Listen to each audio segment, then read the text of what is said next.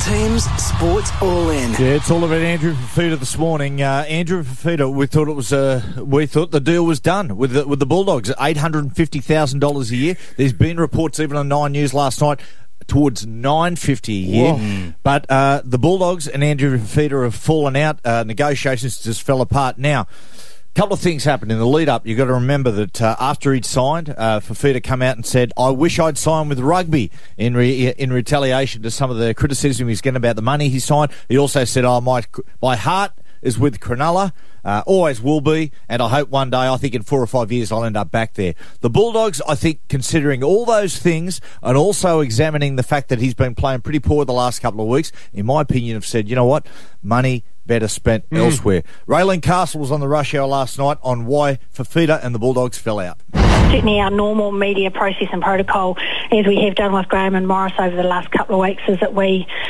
make all of those agreements and we get the long-form contract signed, and then we make a press announcement about that. Unfortunately, due to the media pressure that Andrew was under and the speculation around him leaving the Sharks, he brought that to a head by tweeting that he was coming to the Bulldogs.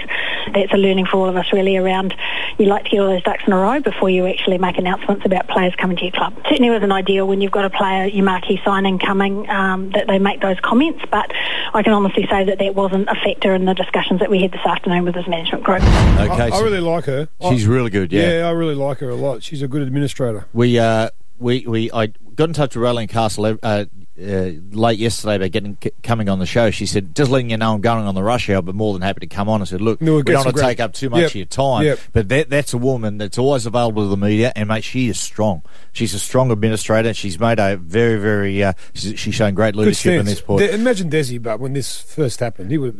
But Paul Gallen, I mean, the interesting thing about this is now Fafita is going to rely on the goodwill of other clubs, including the Cronulla Sharks. This is what Paul Gallen had to say. I think he got set up a little bit by a very smart journalist, obviously, because it would have just been a throwaway line from him. And as the club said, I think his welfare is the most important thing, because he's going to be pretty confused and not know what's going on at the moment.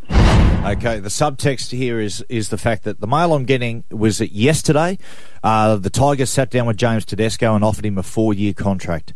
Apparently, according to his management, the offer was way off.